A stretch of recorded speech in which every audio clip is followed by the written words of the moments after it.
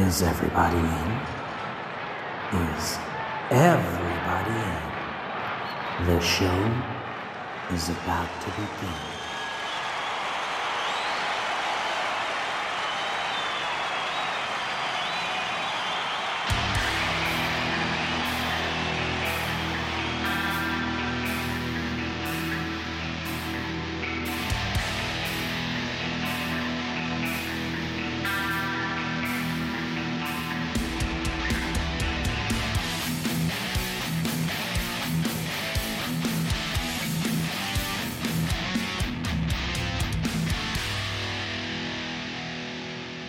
Hey, welcome to another episode of Concerts That Made Us. I'm your host Brian, and before we get into this week's episode, find us and follow us on social media. Just search for Concerts That Made Us podcast. Rate and review us on iTunes. It really helps the show grow. Follow and subscribe on your favourite podcast player of choice and, of course, YouTube. Check out the website at www.concertsthatmadeus.com, and if you'd like to support the show, you can do so by signing up at patreon.com/concertsthatmadeus. Now, I have to apologise about my voice. I have a bit of a sore throat, but don't worry, this episode was recorded a couple of weeks ago, so... Anyway, my guest this week is a bit of a special one. It's Arno Carstens, lead singer of the legendary Springbok Nude Girls, one of the biggest and best bands to ever come out of South Africa. I really had a lot of fun on this episode. I think Arno's relaxed personality and great sense of humour really comes through on this episode. I mean, I think 90% of the episode is just us having a good time. So, without further ado, let's get on with the show.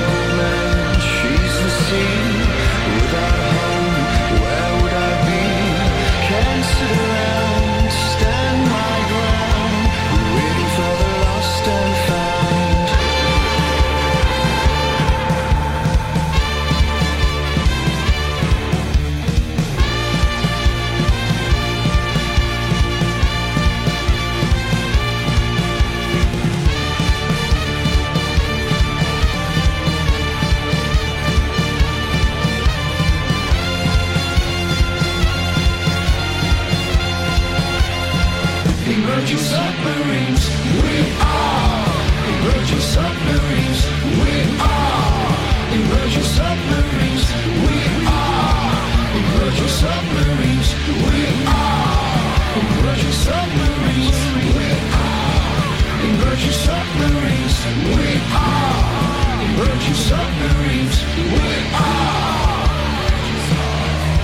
We are.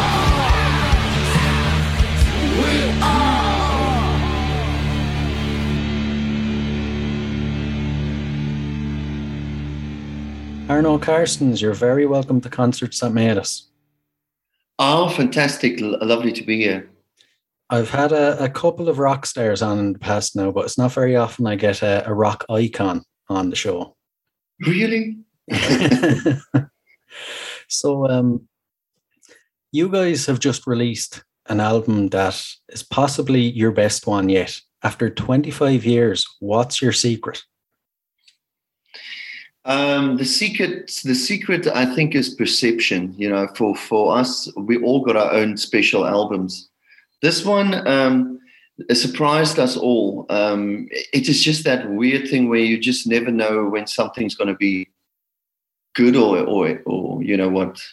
It is a kind of a roll of the dice. Whenever you're writing an album, you are writing in that moment of time. So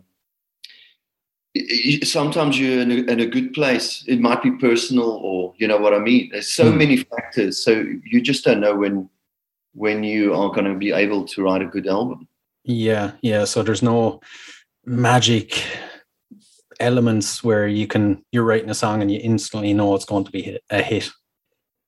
Yeah, well, when it comes to that as well, when writing kind of hits or whatever, the fact is, my perception of a hit is so much different. I've had so many fights with Theo, the guitarist in the Springbok Noodles, because we would have these competitions, and I would say, "This is a fabulous hit.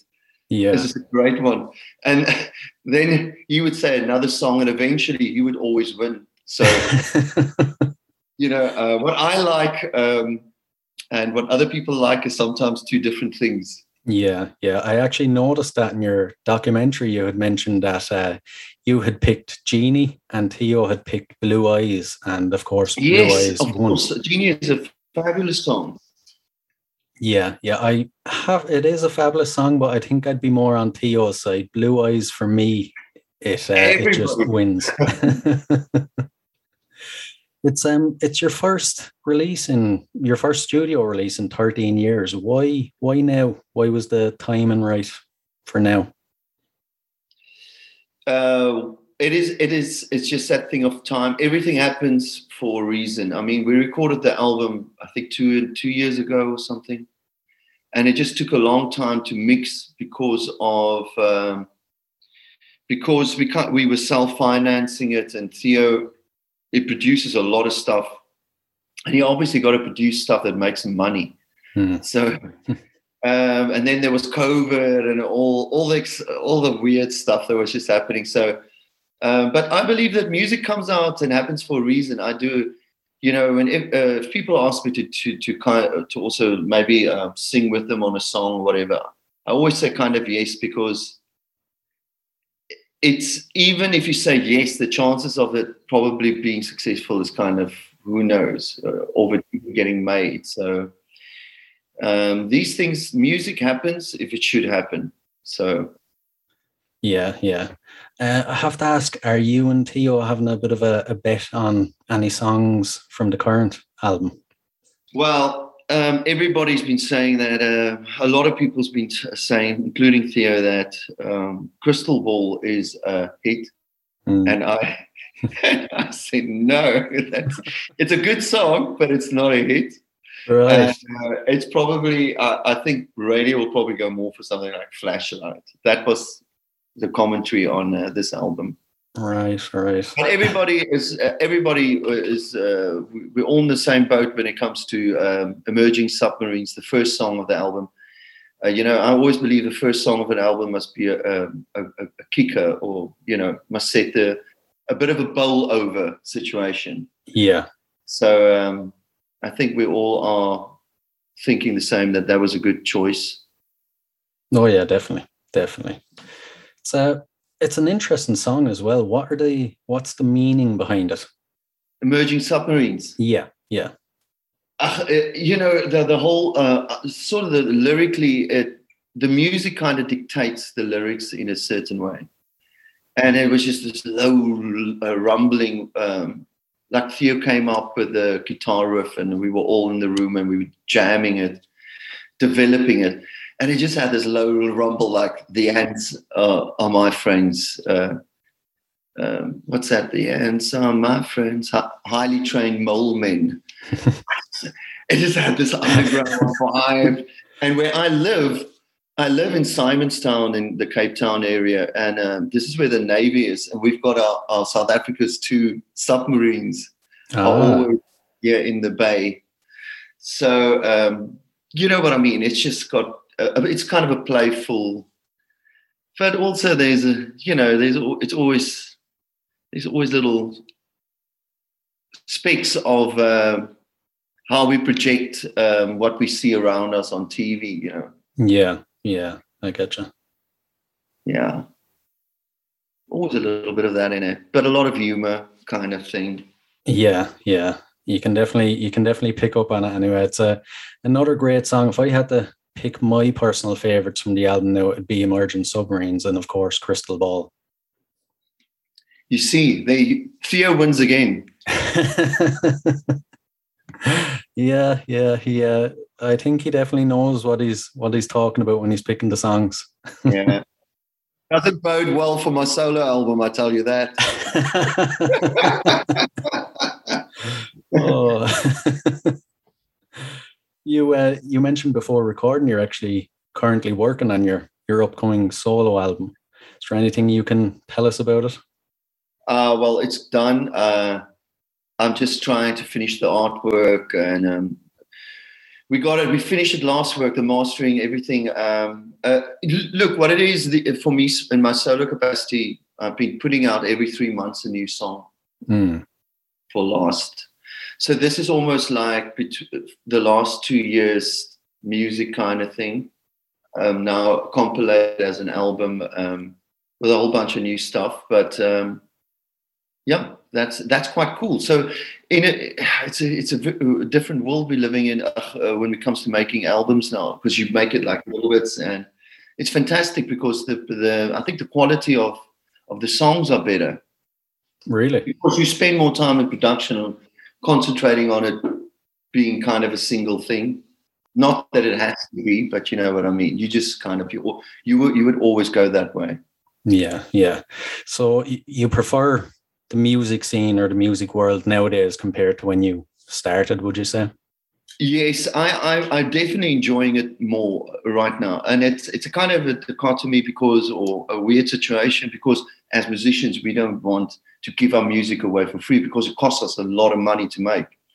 But that is what is happening. But then at the same time, I love listening to Apple Music or Spotify, and just the fact that I make my own playlists all the time. It's absolutely fantastic. But so in the music world, it's forced musicians now to, instead of waiting for in the 90s, it was every 4 years you can bring out an album, you know, because you tour the rest of the time that album. But now these days it's every 3 months. I think you can bring out a song, and it's fantastic. It keeps us in the studio. It's much more creatively. I think it's a fantastic thing, you know. I think some things needs to be sorted out a little bit, but as a musician, I feel very alive at the moment. Yeah. It's also a great way to keep you at the forefront of people's minds. You know, when there's songs coming out so close together, you're always releasing new music for people to sink their teeth into, so to speak. Yeah. And it's kind of a thing that comes from the 70s and 60s, isn't it? It's like in the old days, they used to do singles. Yeah. I've got my friend of mine is called Mike Rutherford from Mike and the Mechanics and Genesis. And he says that we were talking about this, and he says, well, that's not how they used to do it in the old days. They used to put out singles, and they would, if the single did well, then the next month they'll bring out a single that sounds pretty much the same. It was fantastic. That explains a few things about the 60s and 70s, all right. Oh. We'll move on to your gigs in your early days. So, growing up in South Africa, it must have been tough at times. What was your exposure to music while growing up? Yeah. So I lived in a small town where we couldn't pick up the cool radio station. Here we go. This is why I've got weird taste in music. So, but somehow me and my two friends, they used to order music. We used to get a magazine, a zine or something, NME, like a little newspaper. And in that, we will check what is cool and what is. So we would order music from Europe or London. Yeah. And it was fantastic. We used to get the tapes. And so we had the Smiths and we had all the stuff. And anyway, the live scene there was nothing there, right? So I think the first rock band thing I saw was Johnny Clegg and Savuka or something in the town hall. And it was a very interesting experience because it was still a little bit in the apartheid days. But it was a fantastic thing because it was just, it started weird and then eventually we were all just dancing. It was a fantastic experience. Music brings people together, you know what I mean? Exactly. It was me and our priest and all different groups of people, and eventually, but the thing is, the priest had a fantastic spirit, so Right. we were partying it up. That was fantastic, and then that was it. Eventually, my friend stole his mum's car pickup, and then we would drive through to the Voelvrouwbeweging, which was this anti-apartheid music movement with the Afrikaans people. Making this incredible. It was an incredible movement. So it was very exciting, my thing. And then eventually I went out of school, went to the army, went to try to go study. And then we started the Springbok Noodles. And then I left my job, thank God, because I had nightmares about it. And since then, I haven't looked back, you know what I mean? So yeah. When you came together, was there much practice? Was there much time just spent messing around on instruments, or was it instantly, we want to form a band, we want to start playing gigs? Yes, it was quite instantly. I met Theo first. Our girlfriends introduced us to each other. I went to him and then we had a 4-track recorder, whatever, and we quickly recorded 2 songs. Then we had a show, so then we needed a bassist and a drummer. I went to go see this band called Moaning Lisa. And I thought I really liked the drums and the bass. Reminded me of the House of Love kind of thing. It's very nice. So I said, well, we should get them in. And then we did our gig. And because it was a student time, it was after apartheid, there was the Madiba magic in there. It kind of was just magical, you know what I mean? So everything was always sold out. It was just students and it was a massive party. And so our first gig was sold out. And then it just rolled on from there. And then we came up with a name. Then I had to, when we had a real gig, I had to come up with a name. And I said, okay, well, how about Springbok New Girls? And the one guy said, but there's no girls in the band. I said, yes, exactly. That's why it's awesome. and then we played. And then Adrian came and he said, but he must play with us, trumpet, which wasn't a big grunge thing in those days. But I thought that is, I like it. You know, everybody likes it because that's the way it is, you know, it's the magic. And then he just started playing with us, and that's how the band kind of formed. Yeah. It's definitely an interesting take having the trumpet in there.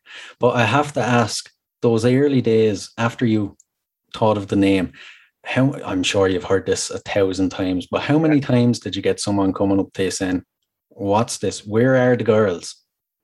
Yes. So there was a lot of talk about that, but then I remember we went for a sound check in this Bond building, and it was full of middle-aged guys just sitting out, checking out the windows and just having drinks in a kind of a small town. And then eventually, halfway through our sound check, the place was empty again because then they this is not correct. But they just all sit there, and it's a small town, but they sit there individually staring out a window. And that's just so weird. Why don't they chat to each other? Because they're there for some sleazy, you know what I mean? Yeah. Oh, I could imagine their faces when you guys came on. So, and I mean, it was basically sounds like metal music. Yeah. Shock. Oh God. What was the point when you realized we could actually make a go of this? The band is something that's going to work. There's a feeling and there's a buzz, and you get booked a lot at festivals and stuff. So you realize there's something happening. But then it's also just about, it starts to feed itself, you know what I mean? Because it becomes a way of life. It was never an intentional, it was such a natural thing that it just started to happen, and you go with the flow because, man, it's money and it's fantastic. It's actually more money than a lot of my buddies who's been studying for years. But then eventually, it's how you just... I was always into the arts and stuff, so that was what I was going to do in any way. So if it's painting or music, but whatever, it's the only thing I know how to do. So there was no question about it. Yeah. You're very lucky then that both of them actually, you turned them into a career, music and art. Yes. I'm very persistent. You must have a very strong work ethic. I never used to. Flip. I don't know.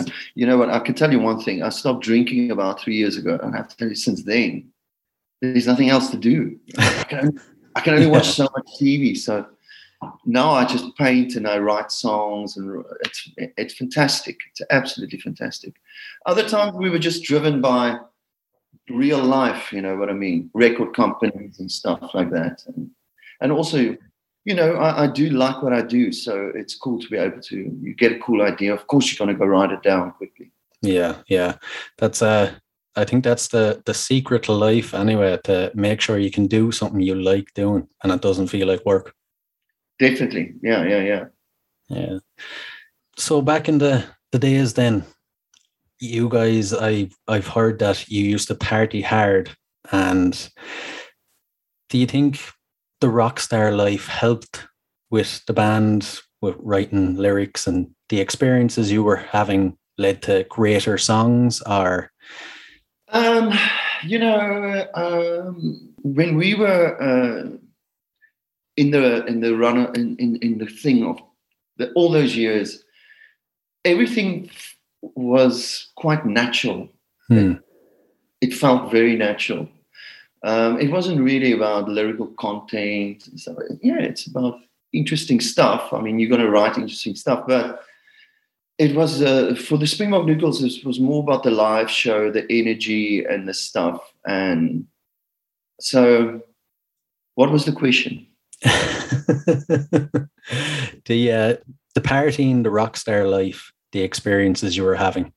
Oh my God, that just answered itself, isn't it? Yeah. It must have had a bit of an influence.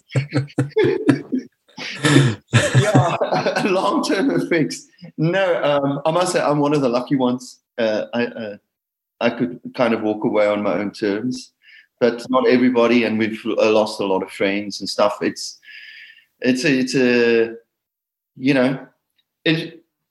But it was great. I would not do anything differently. And look, there's a couple of songs that I could have probably sang better if my voice wasn't so distorted by hangovers and from all the partying and stuff like that. But it's part of history, whatever, No, we had a lot of fun, and I think everything happens, as it should. Exactly. What would you say, if you can think of one on the spot now? What would you say was the best gig you've ever played, or the highlight, if you had to pick one? So there was this place called River Club that we used to play in Cape Town, and it was about 800 capacity, I think. And it was when we played there, it was always sold out, and that was fantastic. And we used to play with this band called Battery 9. That's this industrial band, that's electronic industrial and quite visual. So they were a great band to play after us because it was just fantastic. And then, then they, of course. There were so many, but then I think that the one with In Excess was fantastic. We opened for In Excess. We're on their Elegantly Wasted tour. It must have been amazing.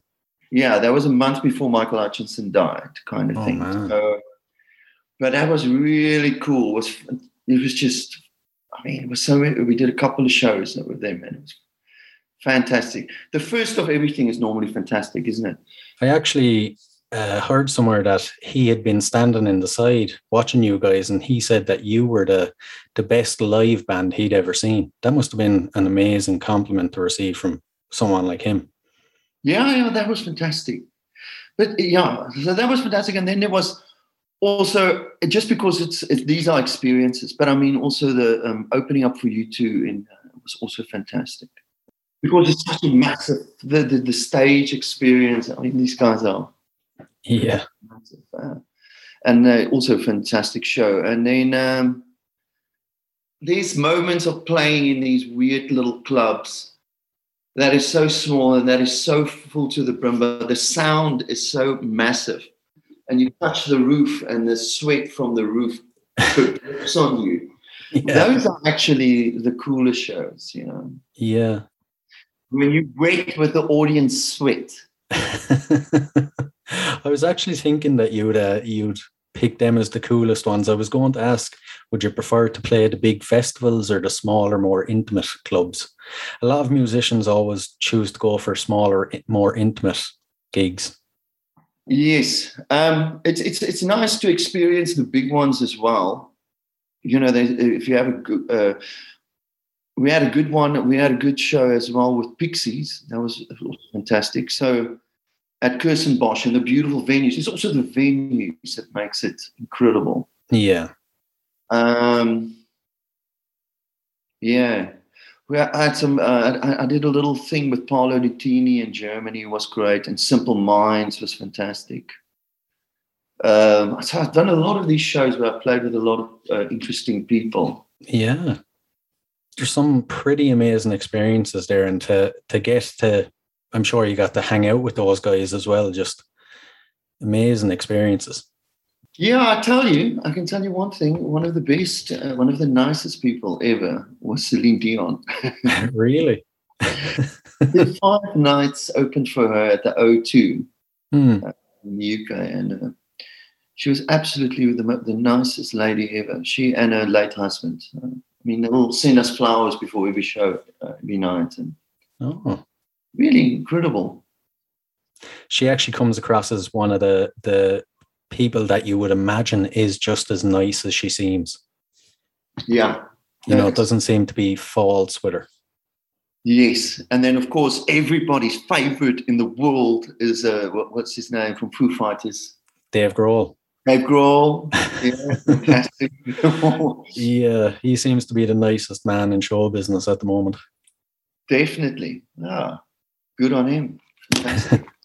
He's the Joe Rogan of rock.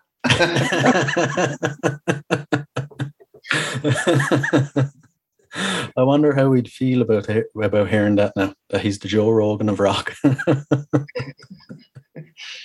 Joe Rogan is the Joe Rogan of Joe Rogan, isn't it? Yeah, exactly.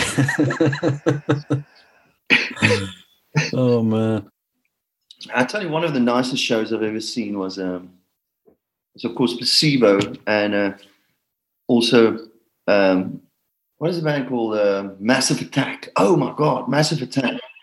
Because the sound is hypnotic. It just goes like this. The whole audience just moves. It's you don't see that a lot. It's fantastic. Yeah. It almost seems like, for lack of a better word, a cult experience if you were in the crowd at a Massive Attack concert. Yeah. Yeah, they seem like they're really able to get the crowd on the one mindset and just as you said, hypnotic almost. Yes, fantastic. Yeah, yeah. And that's what you get if you do small clubs. Hmm. You know, like big rock, small club kind of thing. The closest of the people and the music and each other's sweat and stuff. I mean, I think that it also becomes this kind of a hypnotic. That is exactly what the old people used to say about rock. It's satanic and worship, evil. Whatever. Cut that part out. It's just a good vibe, it's a good spirit. Exactly. We'll flip it around a bit then, and if you can talk about them, is there any worst experiences at gigs you've had? Worst experiences. Well, the worst experience is probably there was this long catwalk. I was running backwards in a kind of a Michael Jackson-ish kind of way. Right. I thought I was working out my steps. It was a very instant thing. Okay. And I ran backwards straight off the stage. It was like a 2-meter high thing. Oh. It was crazy. It was quite a shock. I was in the audience and anyway, it was just super high, man. And anyway, I made my way back. So that was quite weird. And the other time, Theo, the guitarist, we're on stage. I think it's the one and only time we ever did cocaine on stage. But anyway, Really? the guitarist fell through the stage, but he had wireless. So he was under the stage, but the music, he was still going on with his lead guitar. But we're also in our own worlds because this is a new experience and maybe a bad experience. and then Theo comes up on the side of the stage again from the back, and all right. So there was that, and then there was this one time we also we tried things. So we tried to take mushrooms before we play. Right. And we played, but the thing is, mushrooms sometimes makes you kind of feel very tired, and then up and then tired. So we were playing out of time and in time. Right.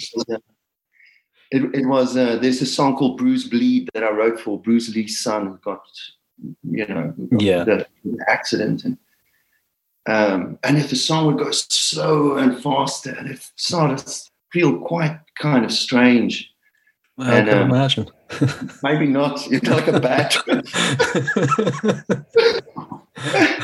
But so I think those are moments that may be bad, maybe not that great, but it's good stories. Yeah, exactly. I'm sure while playing on mushrooms as well, to you guys, you probably sounded perfect, but the crowd were probably. No, I knew there was something wrong. This wasn't going well. I always thought that was an interesting thought process that would lead to the idea of taking hallucinogenics before you get on stage. I always thought you'd have to be like on point when you get on stage. No, you have to. But you see, when you're young, you've got to try these things out and see. So what's going to happen now? So you do it once, Also, smoking a joint before you play a gig is a terrible idea. You can't remember any of the words, man. You're like a half a beat behind the band. I think the gay people can do it, but I definitely cannot do that. Oh, man. I'm sure the partying, the drugs, the whole lifestyle, was that a factor that led to you guys breaking up, or, as you should have put it, taking a hiatus when you did?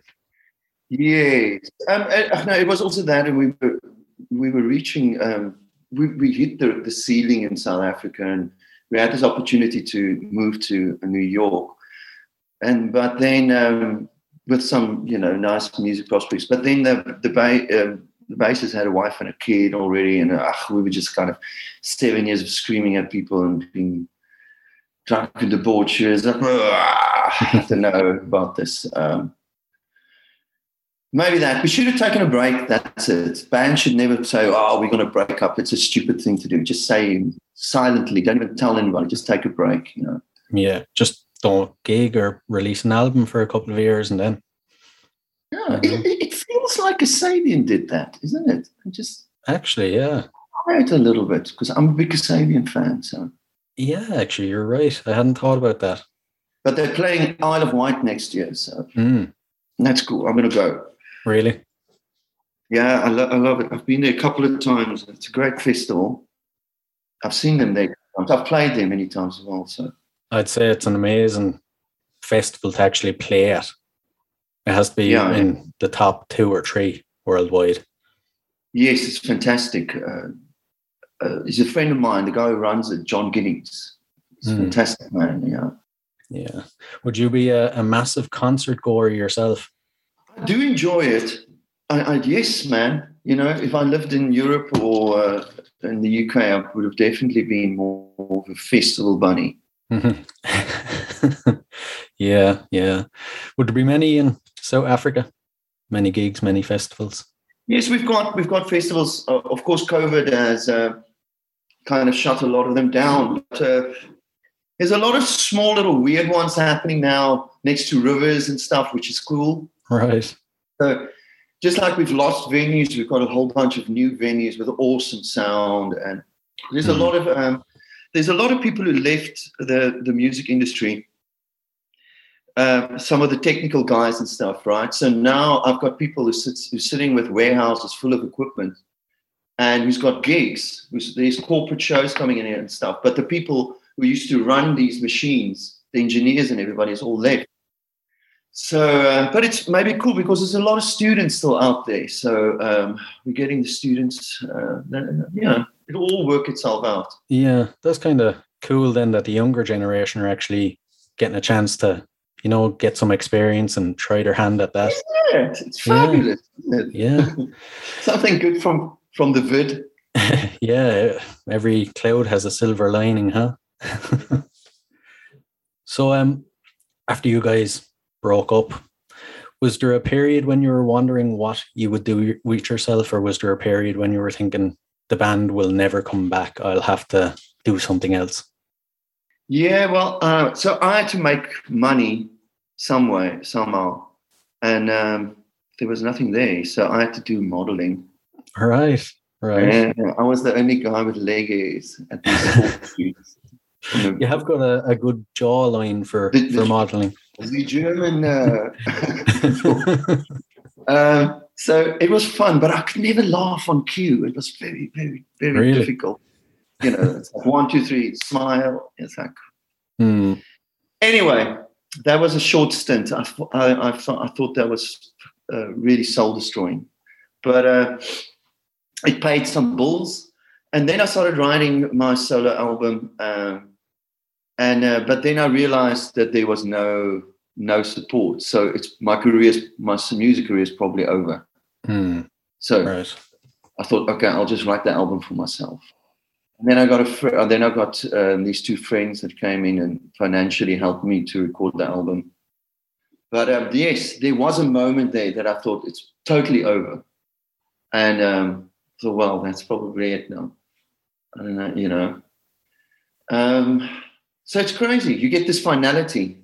But then I wrote my first solo album, and that solo album did very, very well. So thank God for that. Yeah. How did you feel about being a solo artist compared to being in a band? Whereas, in a band, there's 4, 5, 6 people to take credit or share the blame when things don't work out. But when you're solo, it's all on you. Yeah, there's a permanent difference. And that's why I love doing Nude Cool shows and playing with the band, because the permanent difference is the fact that the one you feel kind of you are responsible for everything.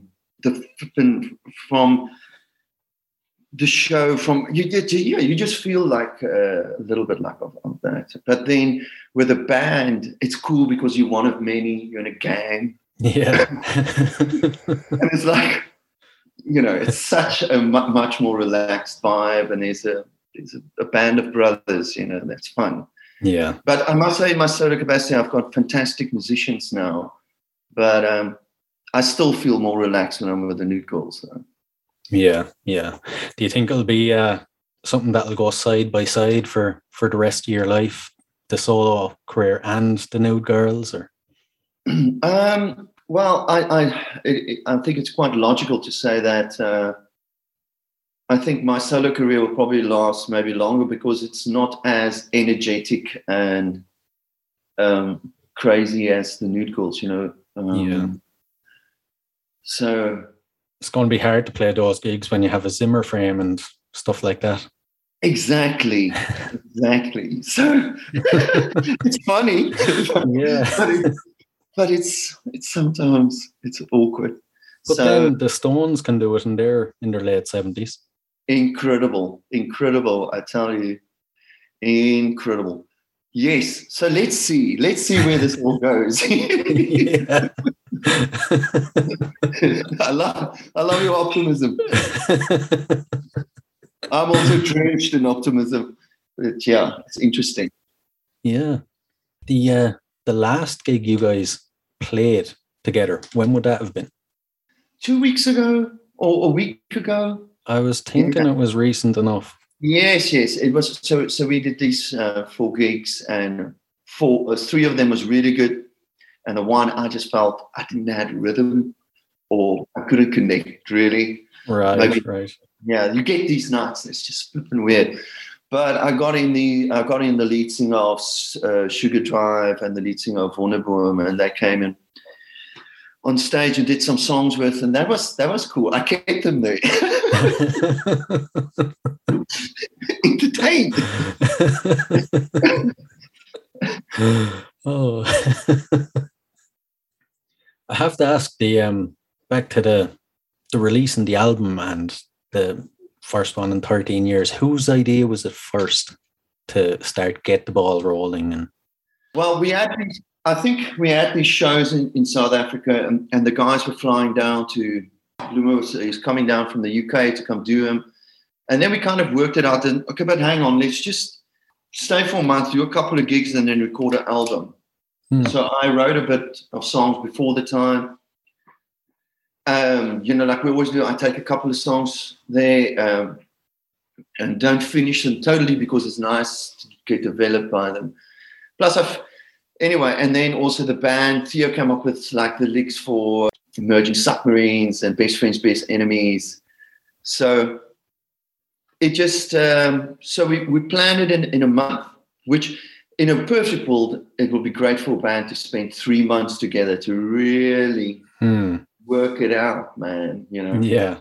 But we did it, and we did it, and we did it. And in a way, it makes it for part of its charm. It's not too polished. Yeah. But we've had a really great response to the album, and I must say I'm a bit blown away by it, and it's fantastic because these days, we only listen to one songs at a time. So if a band brings out an album, it is a big thing. I mean, it is fantastic. It is still a Pandora's box to still listen to a whole album and get the vibe, And I tend to do that because I paint a lot. So I get to listen to a lot of music. Also, South Africa is so massive that we drive forever. And of course, it's great to listen to music in cars and stuff. Too. Yeah, exactly. It's almost a weird feeling when you see a band has released an album, or at least I feel that way when I go onto Spotify and see a band have actually released a whole album as opposed to, as you said, singles. It's very strange, but it's great, and it's definitely something we shouldn't lose going into the future. Bands should keep putting out great albums. I don't. We were talking about it the other day, and the fact is, it will never go away because it is a body of work. It's a time of your life.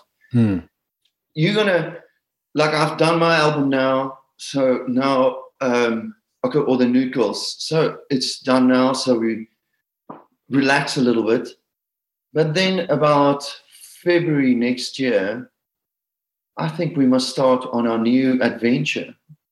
Right. And maybe put out a new single. And let good production steer the way to what's going to happen down the road. You know what I mean? And so you're going to. So that's what we do as musicians. We build up bodies of work because you give yourself a break and then you go on what you do. So I think that will kind of hopefully always be there. Yeah. Fingers crossed. Anyway, a very good friend of the show is actually a massive fan of yours. His name is Xander, and he's the one that actually introduced me to your music. And I asked him if he had any questions for you, if you don't mind. Yeah. He said when he was growing up in South Africa, that Bubblegum on My Boots was the anthem of his teen years. He wants to know, what is the song about and what influenced you to write those lyrics? So it's a mixture between the bass from Pixies, kind of thinking of Sonic Youth type of, kind of, you know what I mean? That kind of rhythmic thinking. Yeah.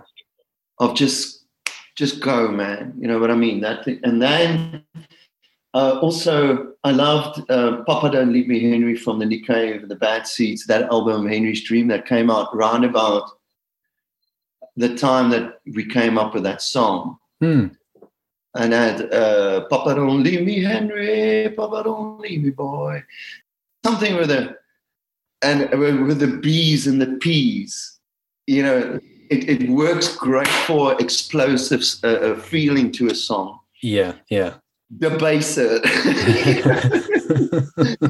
So it's all a mixture, a conglomeration of subconscious listening and being inspired by these musicians that probably took it towards that bubblegum, Maputsu Day, bubblegum. It sounded like actually all those songs all in one, in a certain way, probably for me, you know. Yeah, it was just a natural progression of the times.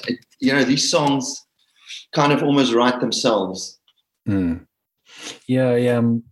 I've seen some archive footage of you guys rehearsing, and I love the way you seem to come up with the songs on the spot, or at least some of the songs on the spot during rehearsals. You know, you're jamming with the band and the lyrics just start coming out of you. I find that very interesting and almost unusual in a sense as well. You don't see it with many musicians doing it that way, you know? Well, that's when the magic happens. So it's always a race of time to quickly record it. Even in the old days, to quickly try and remember it and stuff, because then we didn't have dictaphones and stuff.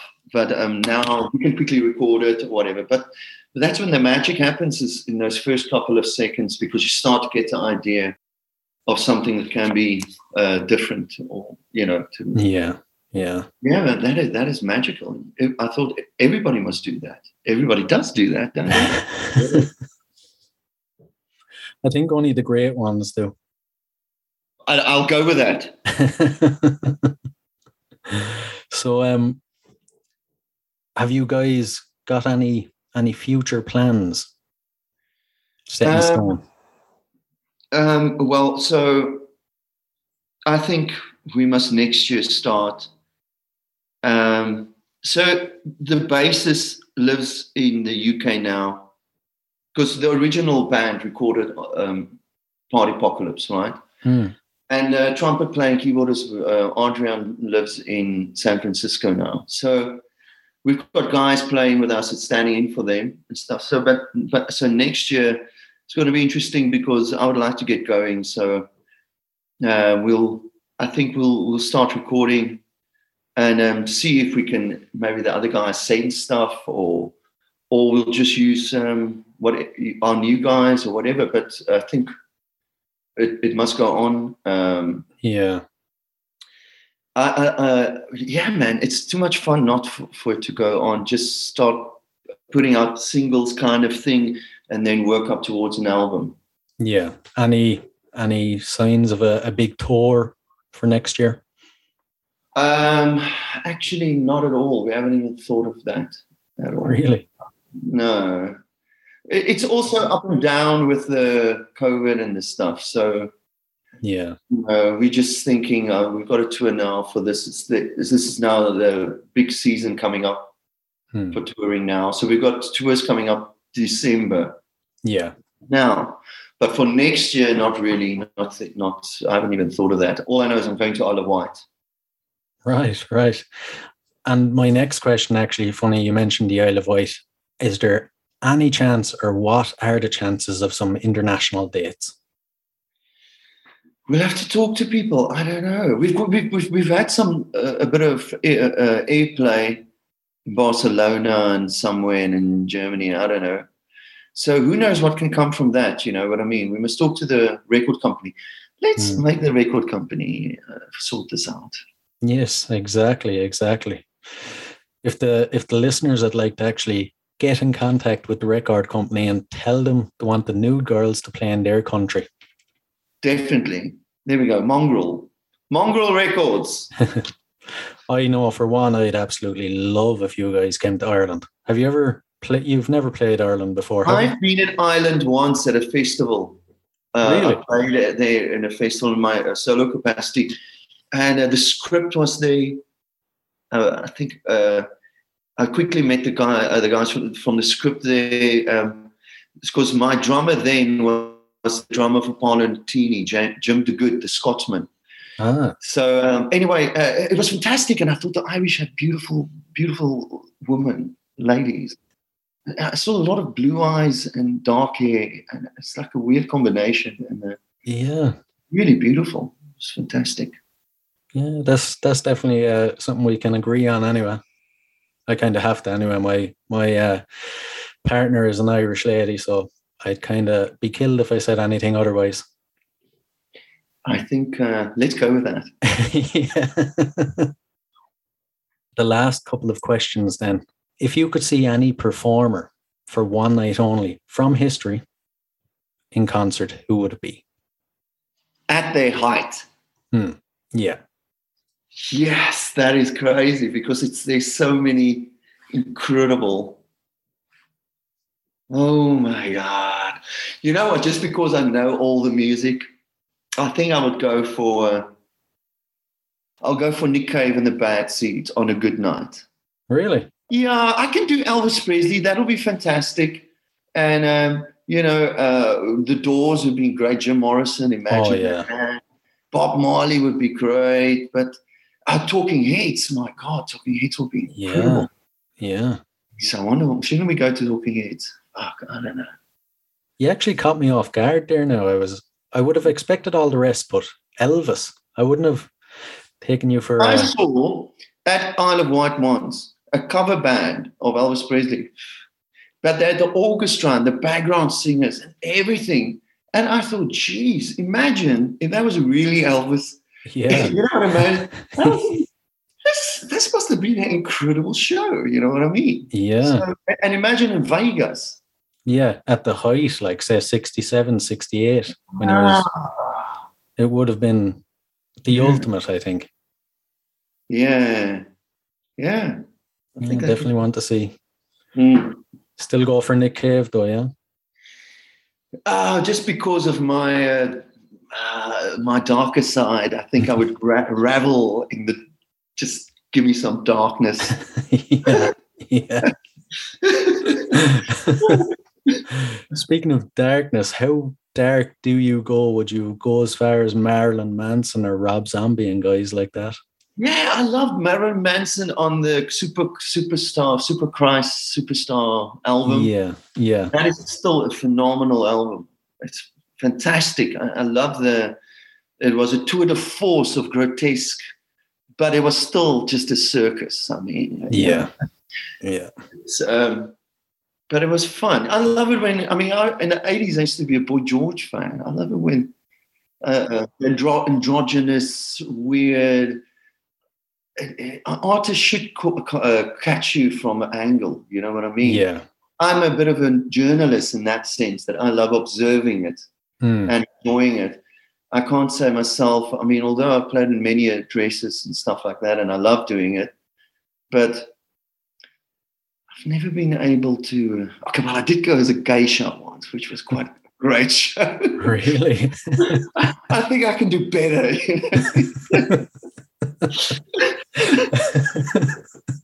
Last year's Halloween show was a geisha, so it was a fantastic musical show.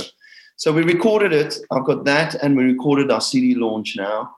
So I'm going to put it together, and we're going to re-edit it into a kind of a movie vibe. Oh man, that'll be brilliant to see. Yes, Very that's going to be exciting. cool. Yeah, I'll get Theo to zoop up the sound. You know what I mean? Yeah. Turbo boost it. Oh yeah, it'll have to be done. But you should definitely make plans, add plans into next year now to do some sort of Marilyn Manson type sort of extravaganza. Oh man, I think Marilyn has done it. He's done it well. But I think we need another one. You know, Marilyn. Yeah, Marilyn is like, he's like a tattoo. It looks good on other people.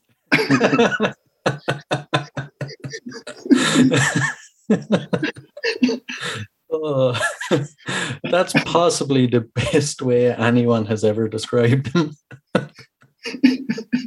Oh. Oh God. Oh, Yeah. on that note, I'll move on to the next question.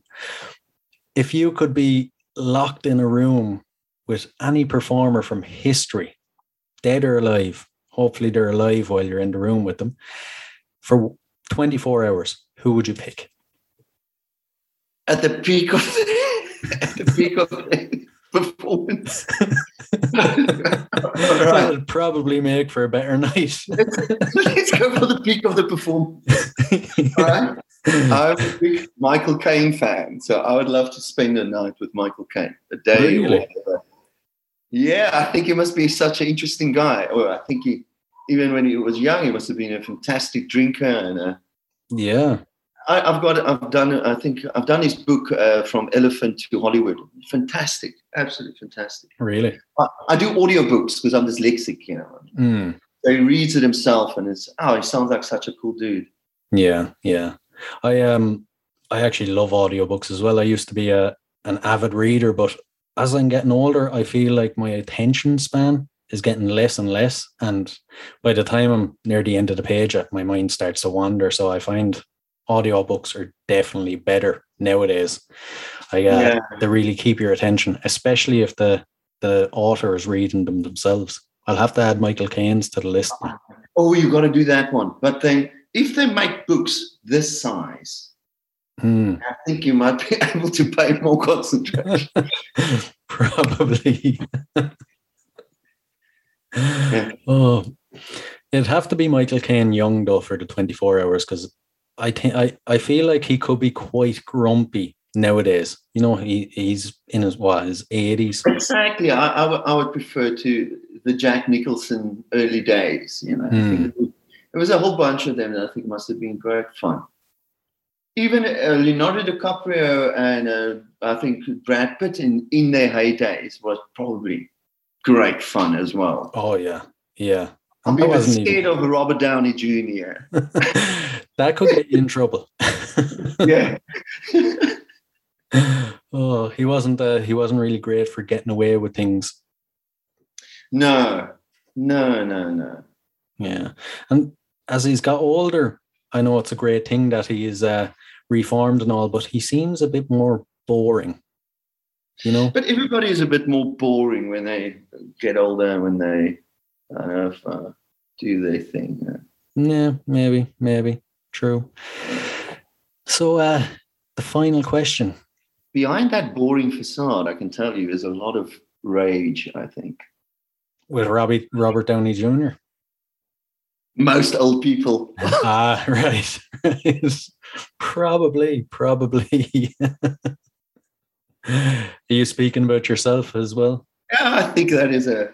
I think we just get better at handling our facial expressions. I think as we get older, we just get better at not giving a fuck. Really. Exactly. Yeah. Yeah. I like to watch these old, like Skominski method, and Oh yes. You get these comedies that is these older comedian, and I find it absolutely. I love it. Yeah, I actually love that show. I love Michael Douglas. Yeah, he's always been a great actor. And Curb Your Enthusiasm. Another great one. Great one. Yeah. It was a little bit obnoxious sometimes, but you could just read some stuff while he's obnoxious. Yeah. True. If you had to pick a song that would appear on the soundtrack to your life, what song would it be? Phew. It'll drive you crazy. Just not for into eternity. Just once off, right? It's not going to be on repeat on an island. Well, if you wanted to be. I want to hear the sound of the cosmos, but one song. You know what? I don't know if it doesn't lyrically sums me up, because songs is every line in a song has got can spur out to multiple explanations and thoughts and experiences. But a song that always through all the years has made me feel good is Waterboy's "Whole of the Moon." Really? I know, but it's such a yes. It just makes me feel. It is a really feel good song. It Very is unexpected, but it's kind of that the way that he sings out with the reverb. It's like he's going somewhere. I picture a rainbow. You know what I mean? Yeah, it takes you somewhere, but you saw the whole of the moon. What does it mean? Yeah. You just made me think of something else.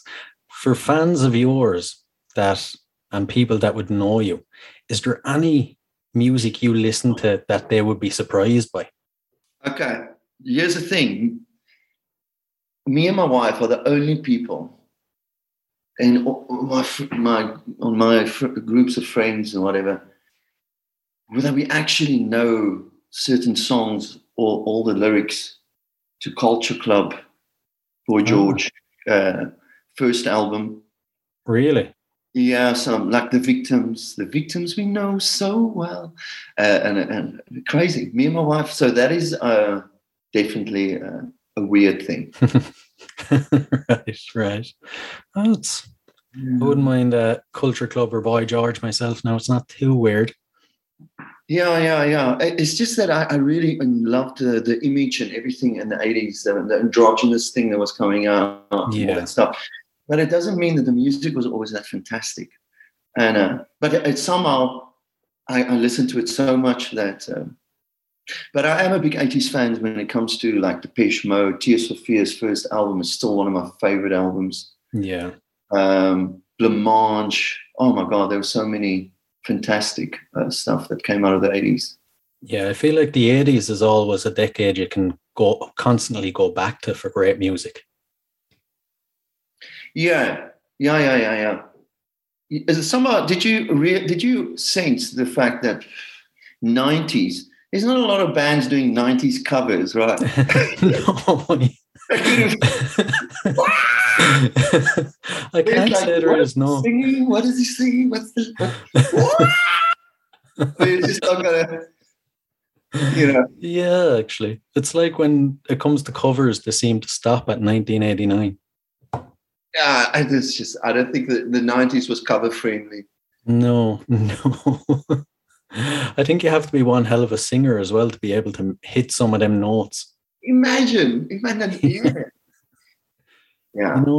And some of the guys that would be playing covers, it's more so just a hobby, and they're not getting paid enough to strain their vocal cords like that. Exactly. I'm not getting paid enough to do Kurt Cobain today, matey. Yeah. Oh. How would you, speaking of Kurt Cobain, I've heard you you guys compared to Nirvana. How do you feel about that? That is amazing that somebody said that. I really could. Well, I think the thing that we all had in common was we ripped off the Pixies, isn't it? I was just going to say it. I must say, I was so. It's from 18 and then 19. I went to the army and I was on the border, the Mozambique border, with 5 guys, and we were just listening to old Rolling Stones and Pixies album, and of course Nick Cave and Sisters of Mercy and Happy Mondays and Sinead O'Connor. But the fact is, that Pixies album, on the border in the middle of nowhere, it felt like it was alien. It was so not grunge, but it was better, sonically than the pure grunge for me. So for me, they were always they had such a special sound. Yeah. Do you ever feel like they get their dues, but do you ever feel like they don't get enough credit? No, I think they got enough, and I don't think they want more. And they're not that. I don't. Somehow you can't speak for other people, but it doesn't feel like they're that type of band. Like that. I think they're well aware of what an influence they've had on that time, and in that time, the less people knew about you, the better, the cooler. True. I mean, I went through a big period of the 90s where I didn't do interviews. And because they said I mustn't do interviews because I was so crap at it. Really? I don't think I'm much better yet. But anyway, the band broke up. I'm back at it. Anyway, but the thing is, and that worked. It was crazy. The less interviews I did, the more the people wanted. They called me a reclusive or exclusive or something like that. Built the mystique around you. Yeah. So it's amazing how that used to work. That would be very hard to accomplish nowadays. No, nobody will care. Nobody's going to care, lady. Oh God. So the final thing then is my favorite, Theo's favorite, probably not your favorite. Crystal Balls is going to play us out this evening. Would you like to tell us a bit about the song? Yeah. So this song, so the influences on this is woke up yesterday, da-da-da-da. I'll be running in the wind. What's that song? Against the wind. I'll be running against the wind. That's, that song. Yeah, sounds familiar, all right, yeah. Maybe Chris Christopherson, I'm not sure, or somebody else. So I kind of had that vibe in my head. So the song starts almost like that. Classified as a mighty mind, surefire as I decline. So it's got that old kind of vibe to it. And but then the beat was a little bit Billie Jean, quite interesting. And then it's got this chorus that's almost a little bit like Over the Moon kind of thing, Yeah. I don't know what's this. And then but here we go. The fact is, Crystal Ball is about a relationship with somebody that is a turbulent relationship, like most people have turbulent relationships, and where the future it just keeps knocking you down, 2 steps forward, 1 step backwards. That's also quite of a global phenomenon. And then also putting in the crystal ball there that there is a light at the end of the tunnel. It's very dim. And it's just this kind of a humoristic irritation with the thought that things are always just got to throw a little bit of salt in the wound.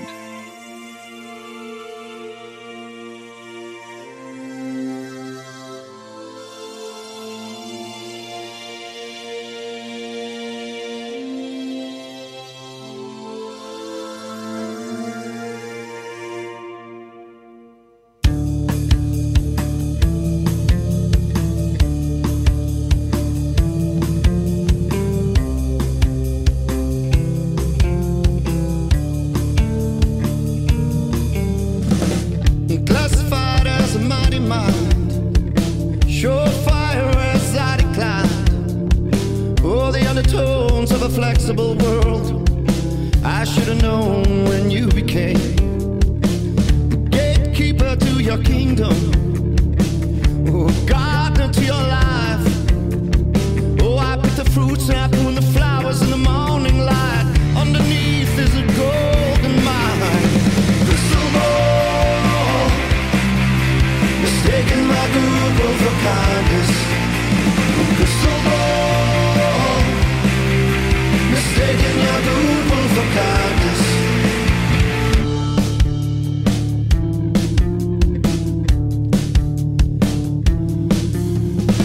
Her world spewed golden dew, it's coursing through her veins. Oh, waterfall of liquor, my darling, there's a switchblade to your face. She can tell I'm disappointed in so many ways. I can see the madness in her eyes I despise. Oh, she's a coward and you fall to pieces. Just remember now that she's Jesus. And crystal ball, mistaking my goodwill for kindness. And crystal ball, mistaking your goodwill for kindness. And crystal ball, I guess you were saying you're welcome.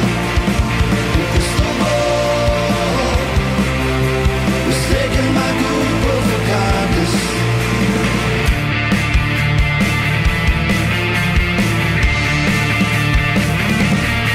She's a fool, she's a giver, she respects the abuse. It is true, if you escape, you might save your whole life. On the road, as darkness come, I hope to a new life we roll. Crystal ball, mistaking my goodwill for kindness. Yeah, crystal ball, mistaking my goodwill for kindness. The future calls, you better stop working in silence.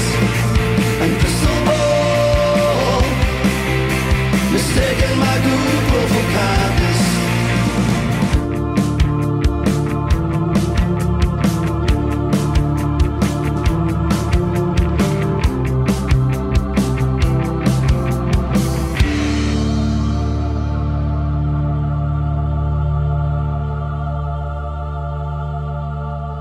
Hey guys, I really hope you enjoyed this show. If you did, rate and review us on iTunes. Really helps the show grow.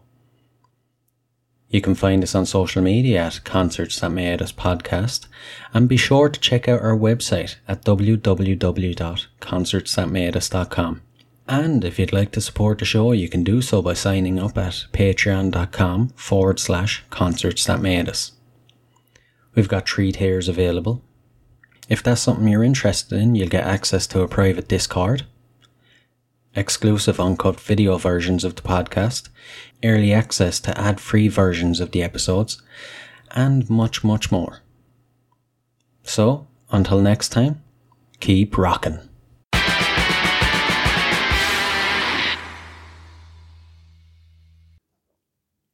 Hey, what are you guys still doing here? The show's over. It's over. You can go home. Go on. We'll see you next time. We'll be here. Bye.